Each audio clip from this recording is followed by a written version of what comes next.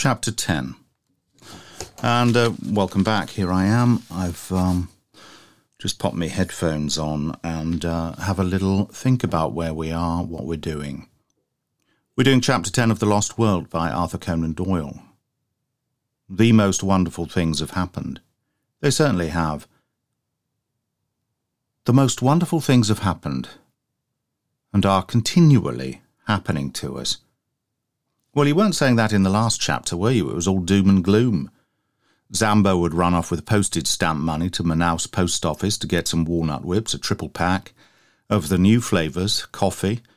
What's the other flavour? I can't quite remember. All the paper that I possess consists of 5 old notebooks and a lot of scraps from the fish and chip shop. Bag of scraps, please, and a fish cake. One of your cheap ones, left over from yesterday. And I have only the one stylographic pencil.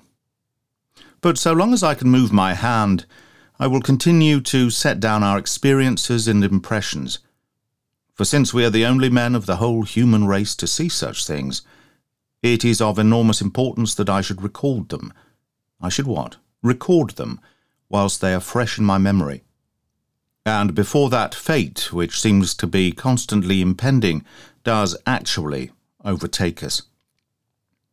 Whether Zambo can at last take these letters to the river, or whether I shall myself in some miraculous way carry them back with me, or finally whether some daring explorer, coming upon our tracks with the advantage perhaps of a perfected monoplane, that would be nice, wouldn't it? I've just perfected this monoplane, and I've decided to fly towards that remote plateau. They were obsessed with monoplanes, weren't they, these authors of this period? H.G. Wells' fantastic novel, Tono Bungay. Unrecorded, uncommitted to audiobook form, apart from by me, blowing my own trumpet. Available on Audible. God, I'm smooth. Tono Bungay, H.G. Wells. Major part of it it's all about the man who invented and perfects a monoplane. So it was a preoccupation by those Edwardians,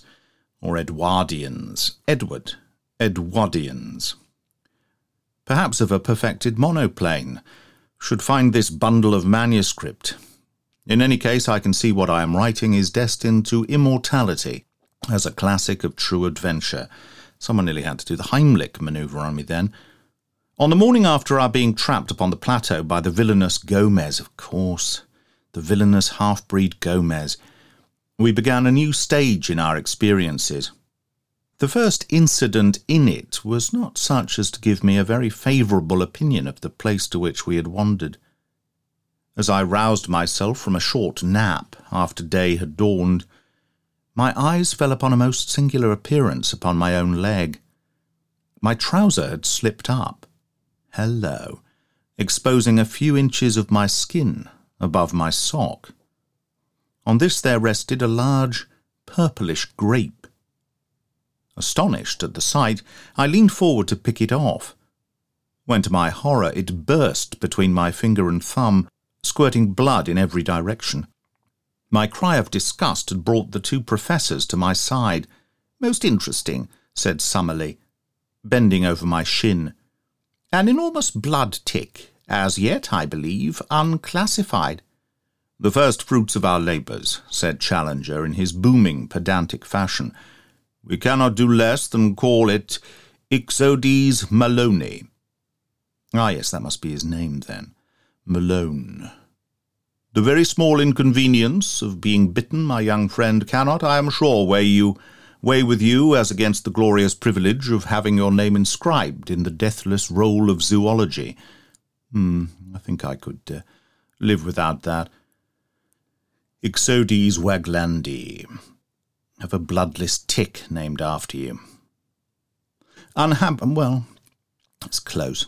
Unhappily you have crushed this fine specimen at the moment of satiation." "Filthy vermin!" I cried.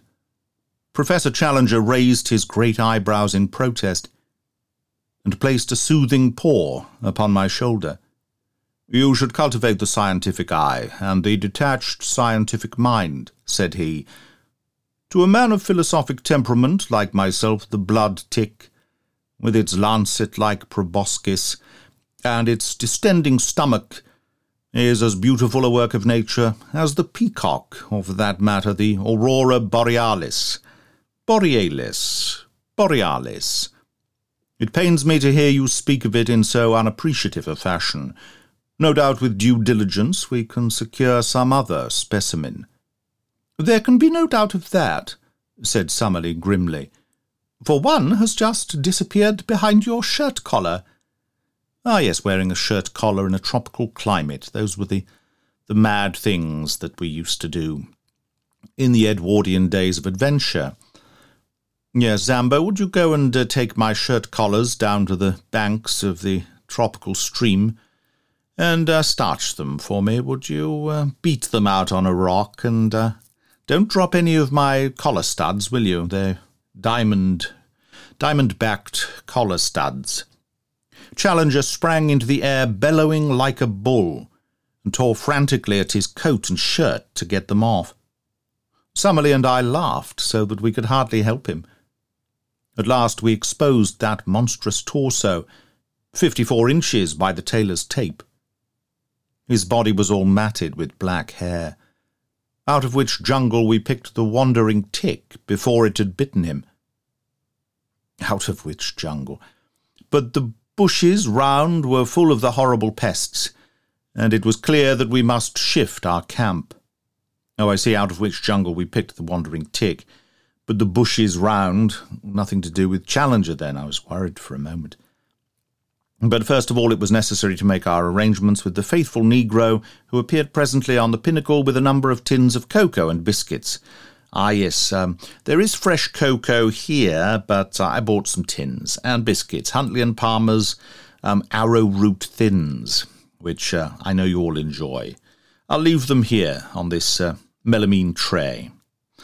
Melamine, possibly not interesting that a little discussion on the comments about walnut whips and when they were invented back in the 1910s, I think. So actually my fantasy about walnut whips was almost historically accurate, and Zambo might well, in some parcel from a philanthropic league of women in England, have sent them out to the benighted peoples of Amazonia, and he might have got a taste of his first walnut whip down at the mission. So it's nice to be inadvertently, historically correct. Of the stores which remained below, he was ordered to retain as much as would keep him for 2 months. The Indians were to have the remainder as a reward for their services. A curly-whirly and a bag of cheesy Wotsits, between 10 of them, and as payment for taking our letters back to the Amazon. Some hours later we saw them in single file, far out upon the plain, arguing about the curly-whirly, having already eaten the Wotsits, each with a bundle on his head, making their way back along the path we had come. Down. No, it doesn't say making their way back along the path we had come. We came along the path we had come along the path, making their way back along the path we had come. Fair enough, but there's something to the modern ear that doesn't work out very well there. I don't know what it is.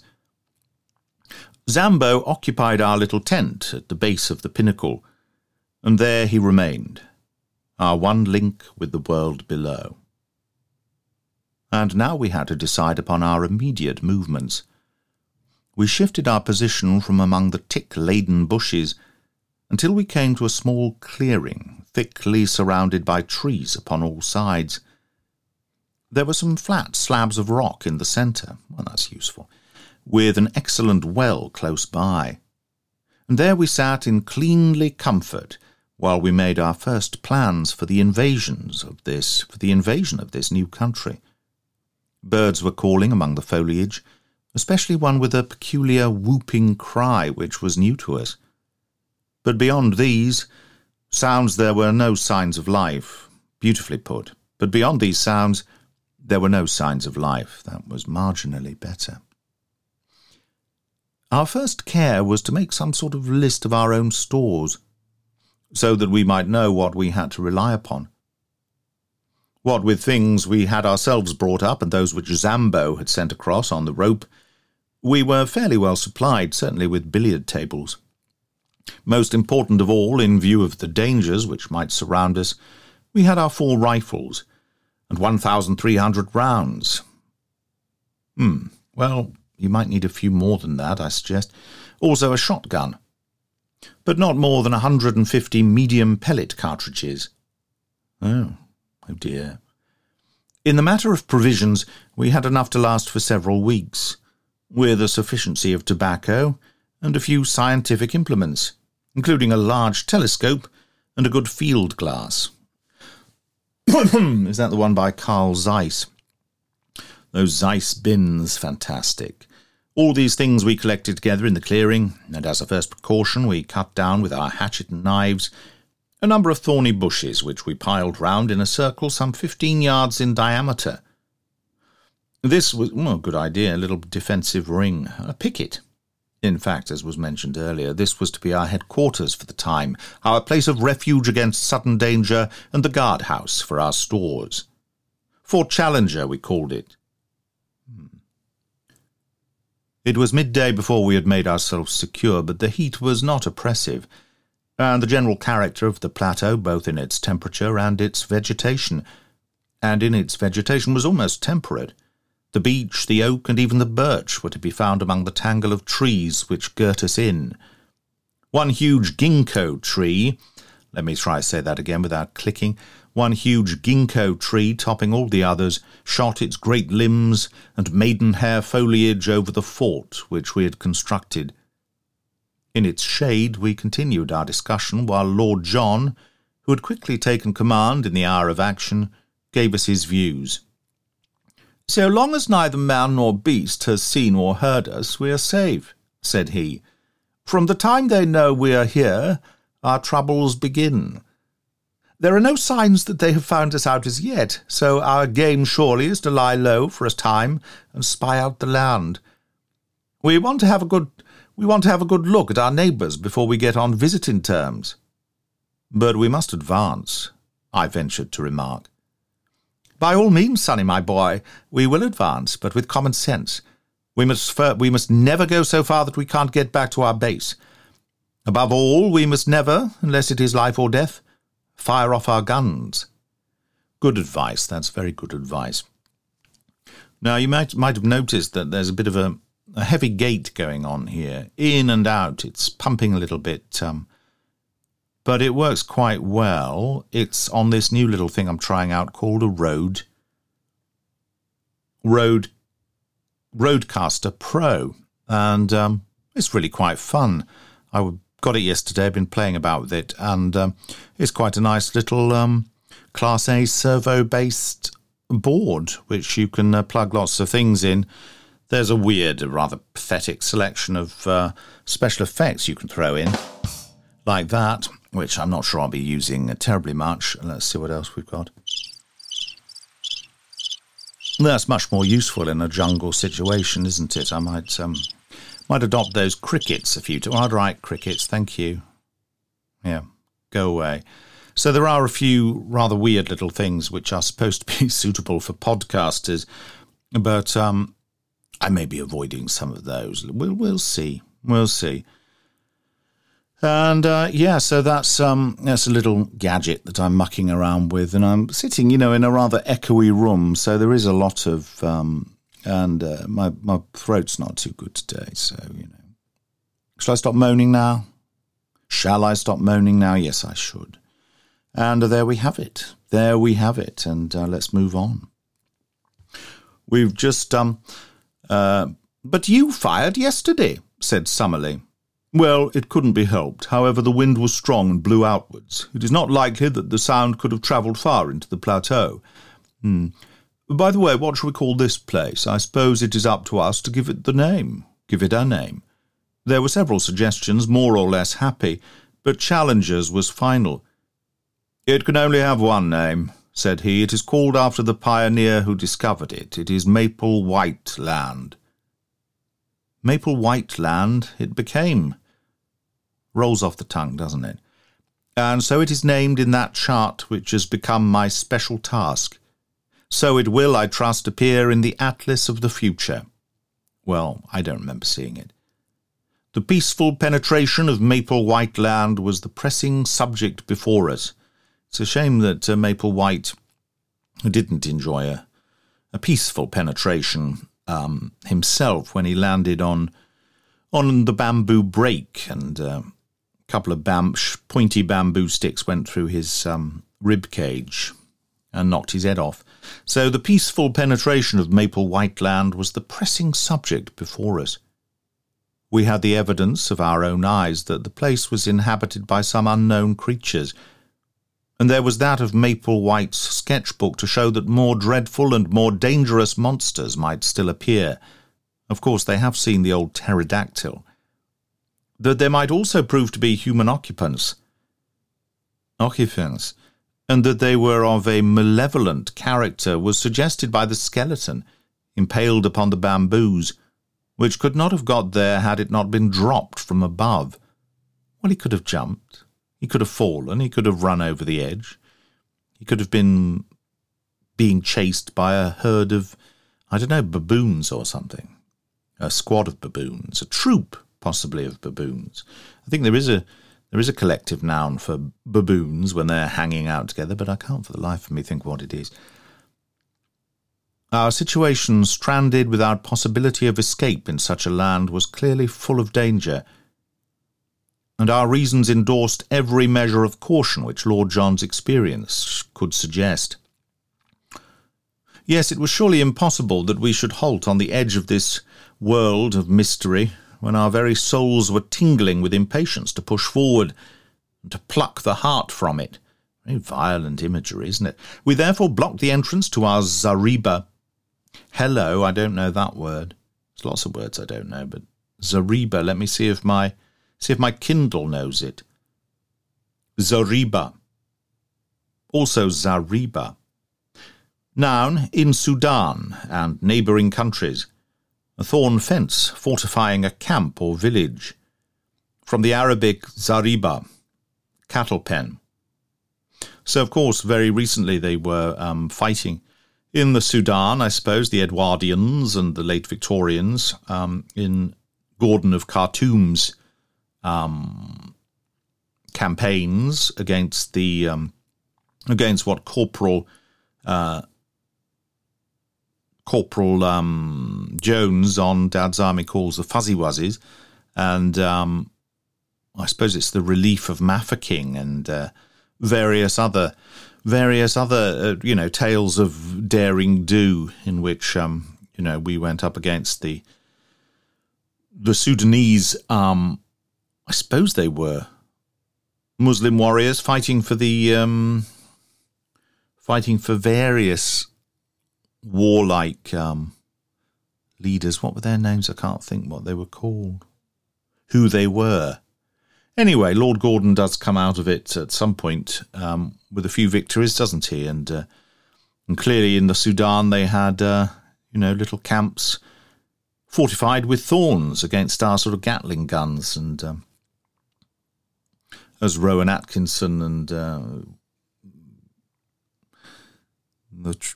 the Richard Curtis, is it? Ben Elton, perhaps, all the sharpened pieces of mango or whatever the joke was in. I'm losing it completely this morning. I do apologise, but I don't care really, because I'm just experimenting with this microphone, which is sort of working. I don't like the gating, actually. It's a bit brutal, isn't it? It's a bit in and out, but we'll see. I have a feeling this is recording a multi-track thing, so one of the tracks will be with processing and one of them will be without, so perhaps I can hook out the unprocessed track and reprocess it so it sounds a bit better. But we'll see, it's listenable too. I'm sure you can make out my words, and if it's not the stellar HMV that you're used to, well, it's an experiment. And I noticed from my podcast that it's only gone on to 2 platforms, one of which being Spotify and the other is Anchor. And then it says, we've also put it on Google Podcasts, but following that link leads nowhere, leads to a dry gulch, which I can't trace where that is. And all the promised big podcasting platforms, like Apple, etc., that doesn't seem to be happening. So I don't know what's happening to it. It seems to have run aground, and there doesn't seem to be much activity in terms of it being widely distributed, like cereals in the field with the corn. We therefore blocked the entrance to our zariba by filling it up with several thorny bushes. I thought they'd already done that, and left our camp with the stores entirely surrounded by this protecting hedge. We then slowly and cautiously set forth into the unknown, following the course of the little stream which flowed from our spring, as it should always serve us as a guide on our return. That's a very good idea. It does rather limit where you go, though, doesn't it? Hardly had we started when we came across signs that there were indeed wonders awaiting for us. If only you read the words, it would work out so much better. When we came across signs that there were indeed wonders awaiting us, after a few hundred yards of thick forest, containing many trees which were quite unknown to me, but which Summerlee, who was the botanist of the party, recognised as forms of conifera and of cycadaceous plants, possibly cycadaceous plants, which have long passed away in the world below, we entered a region where the stream widened and formed a considerable bog. High reeds of a peculiar type grew thickly before us. It's almost as if my mouth and brain were gradually drifting apart. High reeds of a peculiar type grew thickly before us, which were pronounced to be equisitacea, or mare's tails, with tree ferns scattered amongst them, all of them swaying in the brisk wind. Suddenly Lord John, who was walking first, halted with uplifted hand. "Look at this," said he. "By George, this must be the trail of the father of all birds." An enormous 3-toed track was imprinted in the soft mud before us. The creature, whatever it was, had crossed the swamp and passed on into the forest. We all stopped to examine that monstrous spoor. Now the spoor, yes, they're often talking about the spoor in these books. I'd forgotten that. And of course the spoor is something that S-P-O-O-R. Spore or spoor, the track or scent of an animal. They searched around the hut for a spoor. The trail is marked by wolf spoor, or spoor. So South African, the track of a wagon or motor vehicle. That's right. We were crossing the veldt when we picked up the spoor of a Volkswagen Kombi. That's terrible, isn't it? If it were indeed a bird, and what animal could leave such a mark? Its foot was so much larger than an ostrich's, or an ostrich's, that its height upon the same scale must be enormous. It looks like chicken tonight round the old campfire, doesn't it? Lord John looked eagerly round him and slipped 2 cartridges into his elephant gun. "I'll stake my good name as a shikaree," said he, "that the track is a fresh one. Now what the heavens to Betsy is a shikaree?" Searching Wikipedia. Doesn't even exist on Wikipedia, and it doesn't exist in the dictionary, so that's very disappointing. "I'll stake my good name as a chicory, or a shikaree," said he, "but the track is a fresh one. The creature has not passed 10 minutes. Look how the water is still oozing into that deeper print. By Jove! See, here is the mark of a little one." Reminds me of Alien and Alien's determination to defend all the eggs and things. I hope we're not going to get a scene like that. Sure enough, smaller tracks of the same general form were running parallel to the large ones. "But what do you make of this?" cried Professor Summerlee triumphantly, pointing to what looked like the huge print of a 5-fingered human hand appearing among the 3-toed marks. "Wealden!" cried Challenger in an ecstasy. Well, I did try. "I've seen them in the Wealden clay, Kentish Weald, of course. It is a creature walking erect upon 3-toed feet, and occasionally putting one of its 5-fingered forepaws upon the ground. Not a bird, my dear Roxton. Not a bird. A beast?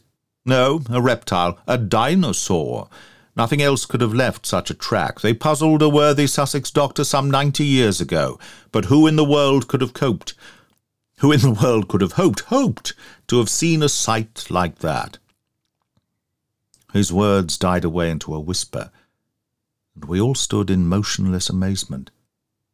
Following the tracks, we had left the morass and passed through a screen of brushwood and trees. Beyond was an open glade, and in this were 5 of the most extraordinary creatures that I have ever seen. Crouching down among the bushes, we observed them at our leisure. They were deaf as a post and totally trusting. There were, as I say, 5 of them, 2 being adults and 3 young ones. In size, they were enormous. Even the babies were as big as elephants, while the 2 large ones were far beyond all creatures I have ever seen. They had slate-coloured skin which was scaled like a lizard's, and shimmered where the sun shone upon it. All 5 were sitting up, balancing themselves upon their broad, powerful tails and their huge 3-toed hind feet, while their small 5-fingered front feet, with their fall, wasn't a good idea. The stars didn't align when I decided to read this. Today I've only just forced down my breakfast. I'm on my 2nd cup of tea, which I haven't even finished. It's all been very trying. One of our cars has gone for its one of our many cars. Actually, we've only got 1 car now. That's a lie. The car has gone for its MOT today. That's exciting, isn't it? So we're all very hopeful that it will get through. Yes, I lost my Rover. Some months ago. It would have cost more to repair than was reasonable, and so it had to go. I think it's gone to the crusher, which is a shame. But I got it from a man who lived in Hertfordshire. It was well looked after. He'd had it from new, and I think it had done 100k, as we say in the business, and around about that. And I had it for another maybe 40k, but it had a good sound BMW 2-litre diesel engine, and it was very good, spacious. Its only problem, and I hope this isn't getting too detailed for you, or those of you who don't love the British motor industry, there's no hope for you. But it was,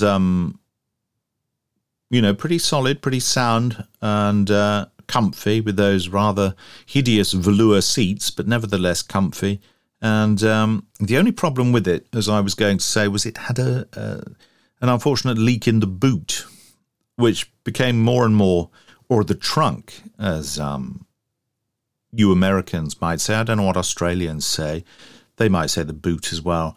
The boot in the ute is that terrible case where, yes, Peter Falconio, whatever. Oh, dear.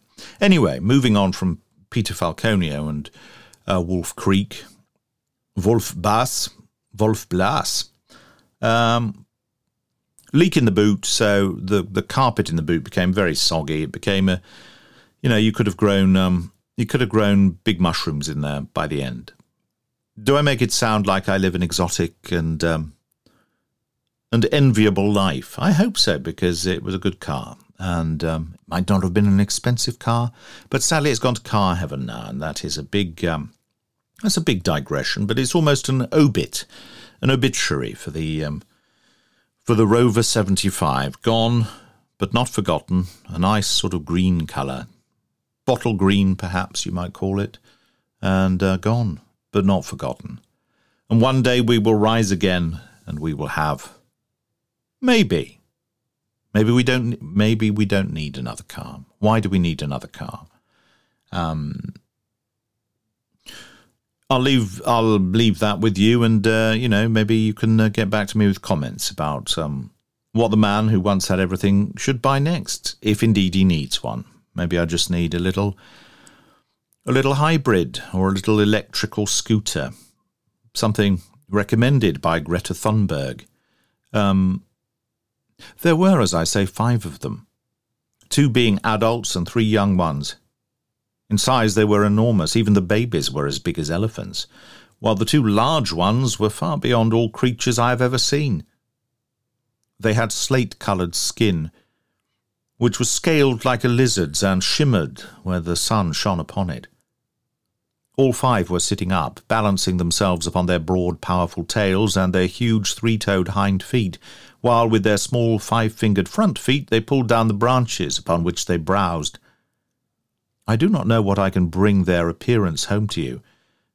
I do not know that I can bring their appearance home to you better than by saying they looked like monstrous kangaroos, 20 feet in length, and with skins like black crocodiles. Yeah, I'm getting that. Yeah, that's a good, black kangaroos. I do not know how long we stayed motionless gazing at this marvellous spectacle.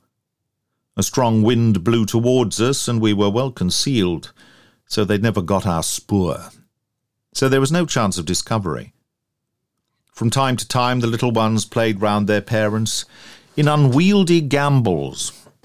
The great beasts bounding into the air. I just moved my chair then, you may have been dimly aware of it. The great beasts bounding into the air and falling with dull thuds upon the earth. The strength of the parents seemed to be limitless, for one of them, having some difficulty in reaching a bunch of foliage which grew upon a considerable-sized tree, put his forelegs round the trunk and tore it down as if it had been a sapling. The action seemed, as I thought, to show not only the great development of its muscles, but also the small one of its brain, for the whole weight came crashing down upon the top of it. Oh, well, that's good. They can outsmart it, not like those scuttling things on the stainless steel tops in the kitchens of Jurassic Park. What are they called? Velociraptors. They were quite cunning and clever, weren't they? Whereas these things are a bit dull-witted. So maybe it's going to go exactly the same way that we meet some dull, browsing creatures and think, oh, well, they're easy to manage. They've got the Elephant Express gun. They can take out these dim-witted black kangaroos. And then we meet the more cunning, clever velociraptors. So it was a direct rip-off, possibly. Or possibly not. Not saying that. Please don't sue me for saying that. Who wrote? Crichton wrote that, didn't he? The not-so-admirable Crichton, who lifted The Lost World. And, well, he was clever, wasn't he? He cashed in on it, and he got Jeff Goldblum for his troubles, which is great. Yeah, it's a jolly movie, Richard Attenborough, isn't it?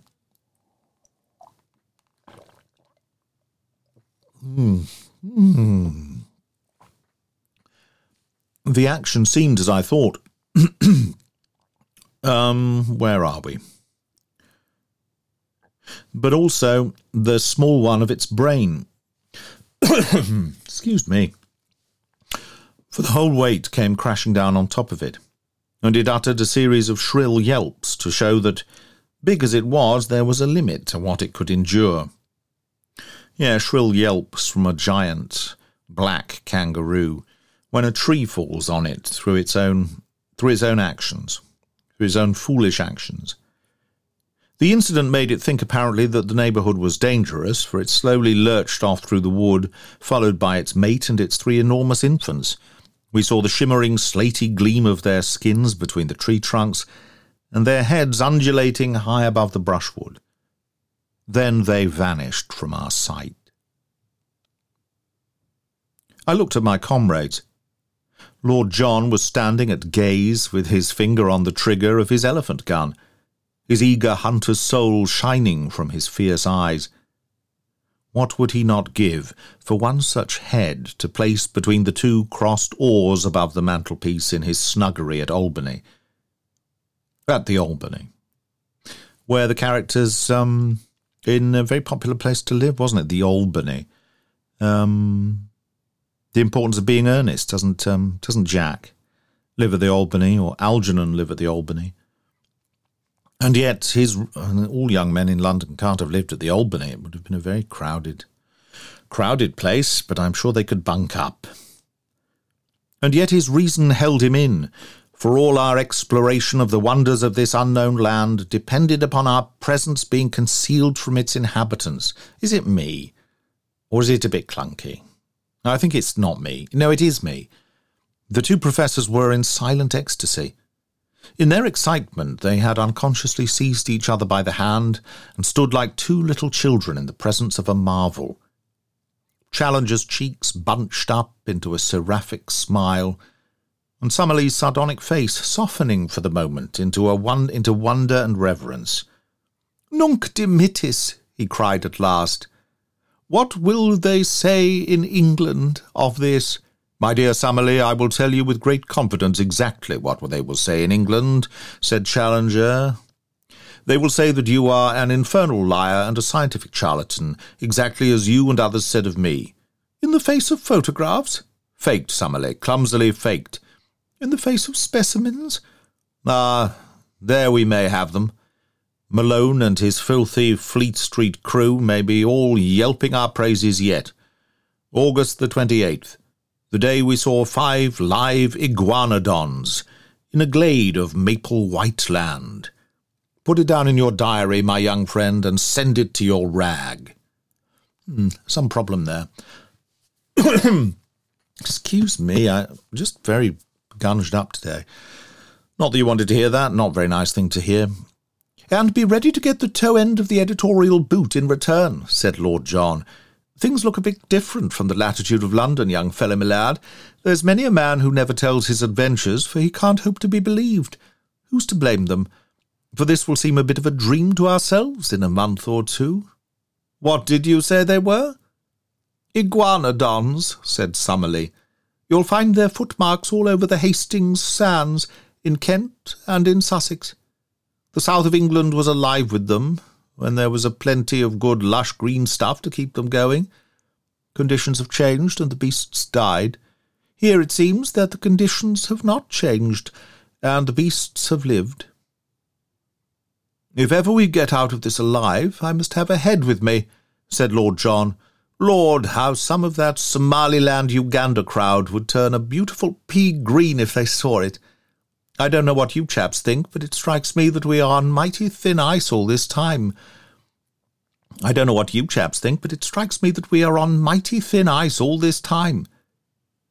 I had the same feeling of mystery and danger around us. In the gloom of the trees there seemed a constant menace, and as we looked up into their shadowy foliage, vague terrors crept into one's heart. Could this go any worse? Could this really go any worse? We've just to reinforce the contemporaneous nature of this broadcast. This was recorded during the aftermath, the afterglow of Storm Francis, which actually took out the power last night. In the middle of the night, Storm Francis ripped through the small community of ... and lay waste the power for 1 hour, 1.5 hours, during which we rocked in terror as the fingers of the wind tried to prise our corrugated iron roof from our hut number 4 near Manaus, where we were. Anyway, last night we did have a power cut. Maybe a broken night's sleep is what has led to this, but I've told you about my Rover 75, bottle green, 140k on the clock, still going, still pulling through all the gears. Amazing. What more do you need to know? And I said to the garagiste when I discovered that it would cost 600 of your earth pounds to get it through his MOT, I said to the garagiste, what would you buy in my in my stead. And I think, he took one look at me and thought, well, what can he possibly afford? But he did say what I would get would be a Suzuki Swift. Well, I've never really thought of a Suzuki. I've always never really thought of the Suzuki, strangely enough, as being a car manufacturing mark. I've thought of them as motorbike manufacturers. But when I think of the Japanese cars, I think of Hondas, and I suppose I think of Mitsubishis in the car realm, and maybe the Subaru. Is that Japanese? I don't know. Perhaps it is. Anyway, I think of Hondas primarily, and Toyotas, of course. Hondas and Toyotas are the main ones. Colt, Mitsubishi, Suzuki less so. So I've never really thought about a Suzuki, but he seemed to be suggesting that you couldn't go wrong with a Suzuki. I've had a look at them. Of course, if you want something a bit more exciting, he said, you need the 1.6 or 1.5, but I think those exciting days are over. The 1.2 that sips at unleaded petrol would be fine. And, I don't need an estate. Just a hatchback. Simple wants, simple needs, a Suzuki Swift. It's a small, modest car, what an American would call probably a micro car. It's not a Dodge Charger or a Chrysler LeBaron. Was that a car? There was a LeBaron at one point. Whether it was a Chrysler, I'm not quite sure, or a Plymouth. I used to like those AMC Gremlins. Do you remember those? How to lose all your subscribers within 2 minutes of total waffle. Or the Checker Cab Company used to make some interesting vehicles. There was a very long Checker cab, which was like a stretch limo, only in the form of a cab from Checker.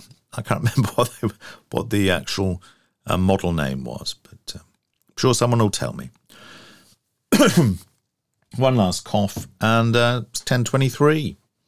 Time's ticking on. Let's finish this chapter.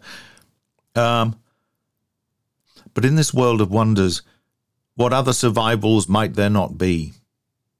What fierce active horrors ready to pounce upon us from their lair among the rocks or brushwood? I knew little of prehistoric life, but I had a clear remembrance of one book which I had read, in which it spoke of creatures who would live upon our lions and tigers, as a cat lives upon mice. What if these also were to be found in the woods of Maple White Land? It was destined that on this very morning, let's remember that the chapter is titled, what brilliant things have happened, our first in the new country, we were to find out what strange hazards lay around us. It was a loathsome adventure, and one of which I hate to think.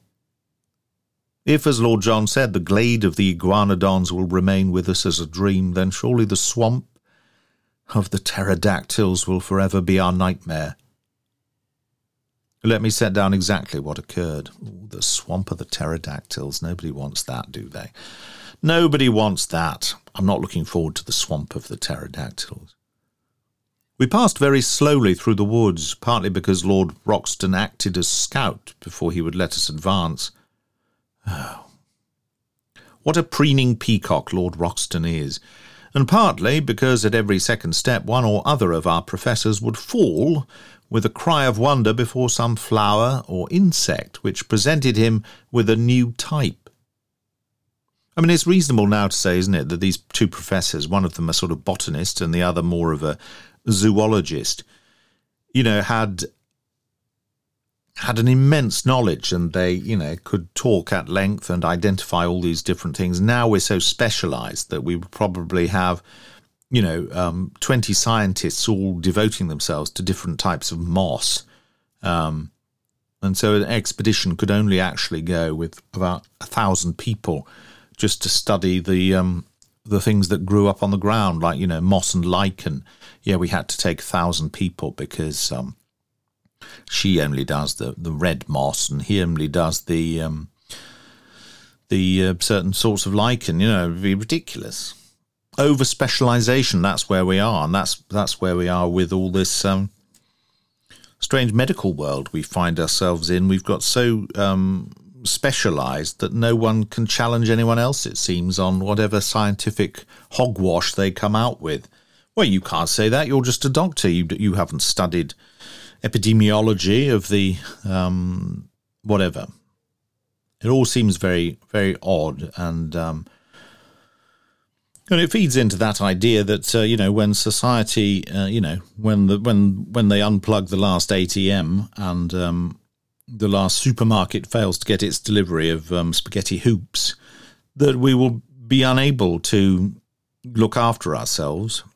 The super wealthy will have all withdrawn to New Zealand, and it will turn into a zombie apocalypse for the rest of us. The only people who will survive are some very clever tribes in South America, Africa, and the Pacific, and we'll sort of start again. Well, we won't, because the elites who've withdrawn to their dums and bunkers in New Zealand will decimate the rest of the world, and then they'll have a viable population to start again and enjoy their wealth. And I suppose that's how it's going to go. Is that too bleak? Too grim? Only joking, folks. Don't be downhearted. As long as there's a walnut whip and a copy of Woman's Own, we'll push through. A belt of brushwood led up to a tangle of rocks. The whole plateau was strewn with boulders. Let's go back a little bit. I've lost my thread.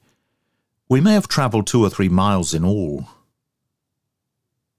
keeping to the right of the line of the stream, when we came upon a considerable opening in the trees. A belt of brushwood led up to a tangle of rocks. The whole plateau was strewn with boulders. We were walking slowly towards these rocks among bushes which reached over our waists, when we became aware of a strange, low, gabbling and whistling sound, which filled the air with a constant clamour, and appeared to come from some spot immediately before us. Lord John held up his hand as a signal for us to stop, and he made his way swiftly, stooping and running to the line of the rocks. He's such a show-off, isn't he? We saw him peep over them and give a gesture of amazement. Let's think what that gesture might be. He clapped his hand to his forehead, perhaps, or he put his little finger at the corner of his mouth and moved it, rotated it like Austin Powers. Then he stood staring as if forgetting us, so utterly entranced was he by what he saw. Finally he waved us to come on, holding up his hand as a signal for caution. His whole bearing made me feel that something wonderful but dangerous lay before us. Creeping to his side, we looked over the rocks. The place into which we gazed was a pit, and may, in the early days, have been one of the smaller volcanic blowholes of the plateau. It was bowl-shaped, and at the bottom, some hundreds of yards from where we lay, were pools of green-scummed, stagnant water, fringed with bulrushes. It was a weird place in itself, but its occupants made it seem like a scene from the 7 Circles of Dante. The place was a rookery of pterodactyls. There were hundreds of them congregated within view. All the bottom area round the water edge was alive with their young ones and with hideous mothers brooding upon their leathery, yellowish eggs. From this crawling, flapping mass of obscene reptilian life came the shocking clamour which filled the air and the mephitic, horrible, musty odour which turned us sick. But above, perched each upon its own stone, tall, grey and withered, more like dead and dried specimens than actual living creatures, sat the horrible males, absolutely motionless save for the rolling of their red eyes or an occasional snap of their rat-trap beaks as a dragonfly went past them. Their huge membranous wings were closed by folding their forearms, so that they sat like gigantic old women wrapped in hideous web-coloured shawls and with their ferocious heads protruding above them. Large and small, not less than 1,000 of these filthy creatures lay in the hollow before us. Our professor would gladly have stayed there all day, so entranced were they by this opportunity of studying the life of a prehistoric age. They pointed out the fish and dead birds lying about among the rocks as proving the nature of the food of these creatures, and I heard them congratulating each other on having cleared up the point why the bones of this flying dragon are found in such great numbers in certain well-defined areas, as in the Cambridge green sand, since it was now seen that, like penguins, they lived in gregarious fashion. Finally, however, Challenger, bent upon proving some point which Summerlee had contested, thrust his head over the rock and nearly brought destruction upon us all. In an instant the nearest male gave a shrill whistling cry, oh yes, and flapped its 20-foot wingspan. No, it flapped its 20-foot span of leathery wings as it soared up into the air. The females and young ones huddled together beside the water, while the whole circle of sentinels rose one after the other and sailed off into the sky.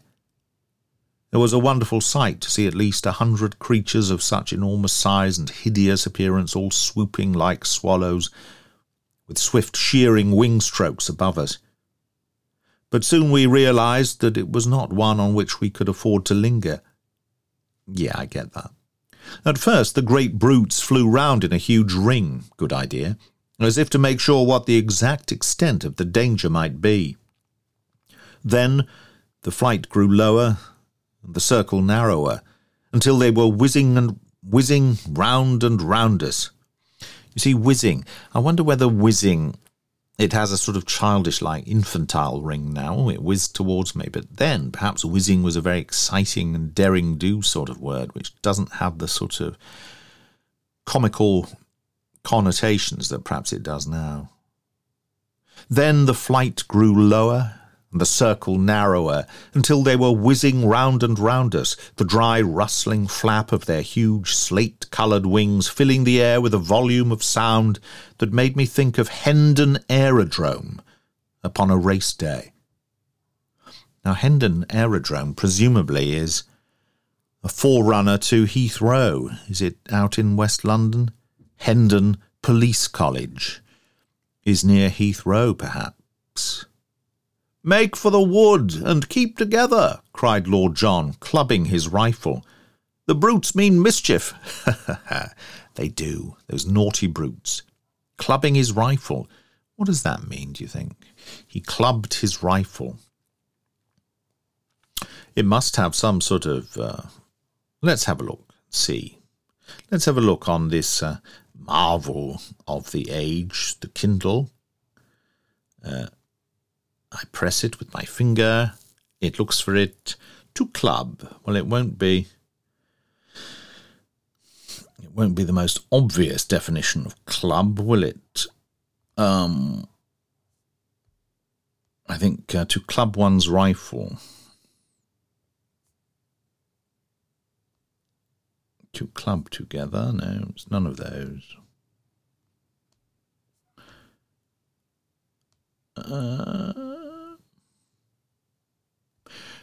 To club his rifle. We may never know. And any advice on a postcard, please do send it. I'm always grateful to receive the wisdom of the ages via the comments section. The moment we attempted to retreat, the circle closed in upon us, and the tips of the wings of those nearest to us nearly touched our faces. We beat at them with the stocks of our guns, but there was nothing solid or vulnerable to strike. Well, wasn't there?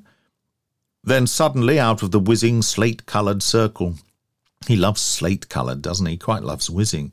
A long neck shot out, and a fierce beak made a thrust at us. Another and another followed. Summerlee gave a cry and put his hand to his face, from which the blood was streaming. I felt a prod at the back of my neck. No, don't. That's not the right time to do this. And turned dizzy with the shock. Challenger fell, and as I stooped to pick him up, I was again struck from behind and dropped on the top of him. At the same instant I heard the crash of Lord John's elephant gun, and looking up saw one of the creatures with a broken wing struggling upon the ground, spitting and gurgling at us with a wide-opened beak and bloodshot, goggled eyes, like some devil in a medieval picture. Its comrades had flown higher at the sudden sound, and were circling above our heads. "Now!" cried Lord John. "Now for our lives!" We staggered through the brushwood. And even as we reached the trees, the harpies were on us again. Summerlee was knocked down, but we tore him up and rushed among the trunks. Once there we were safe, for those huge wings had no space for their sweep beneath the branches. As we limped homewards, sadly mauled and discomfited, we saw them for a long time flying at a great height against the deep blue sky above our heads, soaring round and round, no bigger than wood-pigeons, with their eyes no doubt still following our progress. At last, however, as we reached the thicker woods, they gave up the chase, and we saw them no more. "A most interesting and convincing experience," said Challenger, as we halted beside the brook, and he bathed a swollen knee. "We are exceptionally well informed, Summerlee, as to the habits of the enraged pterodactyl." Summerlee was wiping the blood from a cut in his forehead, while I was tying up a nasty stab in the muscle of the neck. Oh yes, he experienced something unpleasant from behind. Lord John had the shoulder of his coat torn away, but the creature's teeth had only grazed the flesh. "It is worth noting," Challenger continued, "that our young friend has received an undoubted stab, while Lord John's coat could only have been torn by a bite. In my own case, I was beaten about the head by their wings, so we have had a remarkable exhibition of their various methods of offence." "It has been touch and go for our lives," said Lord John gravely, "and I could not think of a more rotten sort of death than to be outed by such filthy vermin. I was sorry to fire my rifle, but by Jove, there was no great choice." "We should not be here if you hadn't," said I, with conviction. "We should not be here if you hadn't," said I, with conviction. "It may do harm," said he. "Among these woods there must be many loud cracks from splitting or falling trees, which would be just like the sound of a gun. But now, if you are of my opinion, we have had thrills enough for one day, and had best get back to the surgical box at the camp for some carbolic. Who knows what venom these beasts may have in their hideous jaws?" Well, indeed, and that's what they had. That's all they had then. No antibiotics, but out they would set with great bravery and resolution to conquer the world, explore the world, with just a bar of carbolic soap or a bottle of carbolic solution to dab on their wounds with a cotton wool ball, and it wouldn't stop them. And of course, you know, if you were seriously nibbled by a pterodactyl, you might well get a venomous dose of blood poisoning, and you might indeed die. The numbers of people who expired in the colonies, in India, fevers of all sorts, in Africa, around the world, you know, there were hundreds and thousands, and life was cheap. They were the frontiersmen, expendable, building the empire. Nobody cared, because ultimately they were just sending the raw materials and the ivory and the cotton and the spices and the kernels, 12 secret spices, back to good old Blighty, where... And, I don't know what I'm talking about, really. Let's carry on. But surely no men ever had just such a day since the world began. Some fresh surprise was ever in store for us. When, following the course of our brook, we at last reached our glade and saw the thorny barricade of our camp, we thought that our adventures were at an end. But we had something more to think of before we could rest. The gate of Fort Challenger had been untouched, the walls were unbroken, and yet it had been visited by some strange and powerful creature in our absence. No footmark showed a trace of its nature, and only the overhanging branch of the enormous ginkgo tree suggested how it might have come and gone. But of its malevolent strength there was ample evidence in the condition of our stores.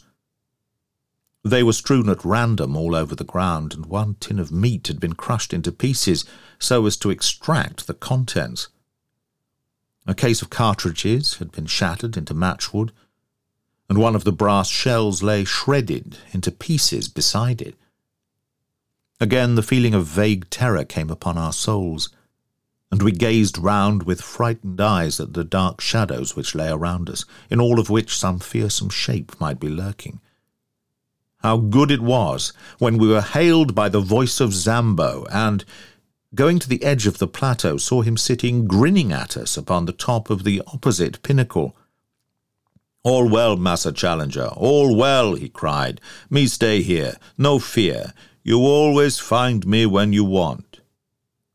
His honest black face and the immense view before us, which carried us halfway back to the affluent of the Amazon, helped us to remember that we really were upon this earth in the 20th century and had not, by some magic, been conveyed to some raw planet in its earliest and wildest state. How difficult it was to realize that the violet line upon the far horizon was well advanced to that great river upon which huge steamers ran, and folk talked of the small affairs of life, while we, marooned among the creatures of a bygone age, could but gaze towards it and yearn for all that it meant. One other memory remains with me of this wonderful day, and with it I will close this letter. The two professors, their tempers aggravated, no doubt by their injuries, had fallen out as to whether our assailants were of the genus Pterodactylus or Dimorphodon, or Pterodactylus, Pterodactylus, or Dimorphodon, and high words had ensued. To avoid their wrangling, I moved some little way apart, and was seated smoking upon the trunk of a fallen tree, when Lord John strolled over in my direction. "I say, Malone," said he, "do you remember that place where those beasts were?" He's developed an unfortunate speech impediment. "Very clearly. A sort of volcanic pit, was it not?" "Exactly," said I. "Did you notice the soil?" "Rocks." "But round the water, where the reeds were?" "It was a bluish soil. It looked like clay." "Exactly. A volcanic tube full of blue clay." "What of that?" I asked. "Oh, nothing," said he, and strolled back to where the voices of the contending men of science rose in a prolonged duet, the high strident note of Summerlee rising and falling to the sonorous bass of Challenger. I should have thought no more of Lord John's remark, were it not that once again that night I heard him mutter to himself, "Blue clay in a volcanic tube." They were the last words I heard before I dropped into an exhausted sleep. And no wonder he dropped into an exhausted sleep, because, they had encountered all sorts of things that day, had they not? The pterodactyls living in their slimy, heathenish, umbrella-ish sort of, the mothers and the young broods and the males, each with a rock to themselves, and then pursued and stabbed. Very nasty. And of course the family of those big birds, the crocodilian-like kangaroos that they saw walking along, and and then something's got into their zabida, their Sudanese thorn encircled camp, which did them no good. Something's hopped over the thorns, and could it have been Zambo? I don't think so. He's safe on the pinnacle. and waving to them keenly and asserting their superiority over him by calling them massa, I think, didn't he? Did he do that? Oh, those were the days. Those were the days. Not.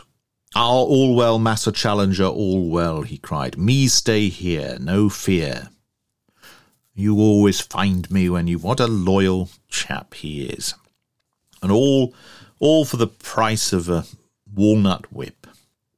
And that, my dear friends, is the end of what was a real struggle. And if it was a struggle for me, I fear it's certainly going to be a struggle for you. But that was the Rodecaster Pro in action, and I'll try to make it sound a little bit better than it does through these headphones.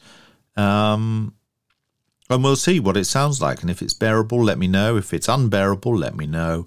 If you'd rather I joined the Rover 75 at the crushing yard, let me know as well. And but it's been fun. I hope this podcast does get put out soon on Apple, because that's the big podcast place, isn't it? And I know I've done lots of weird podcasts over the years, but I'm quite enjoying this one. And it's a question of thinking what we're going to do after this one ends, because we're at 55% of The Lost World by Sir Arthur Conan Doyle, and the next chapter is going to be chapter 11. Sorry about my voice, sorry about the coughing. Perhaps I've had too much Clipper tea today. Perhaps I've talked too much about the road. Perhaps I've overindulged talk about my former car.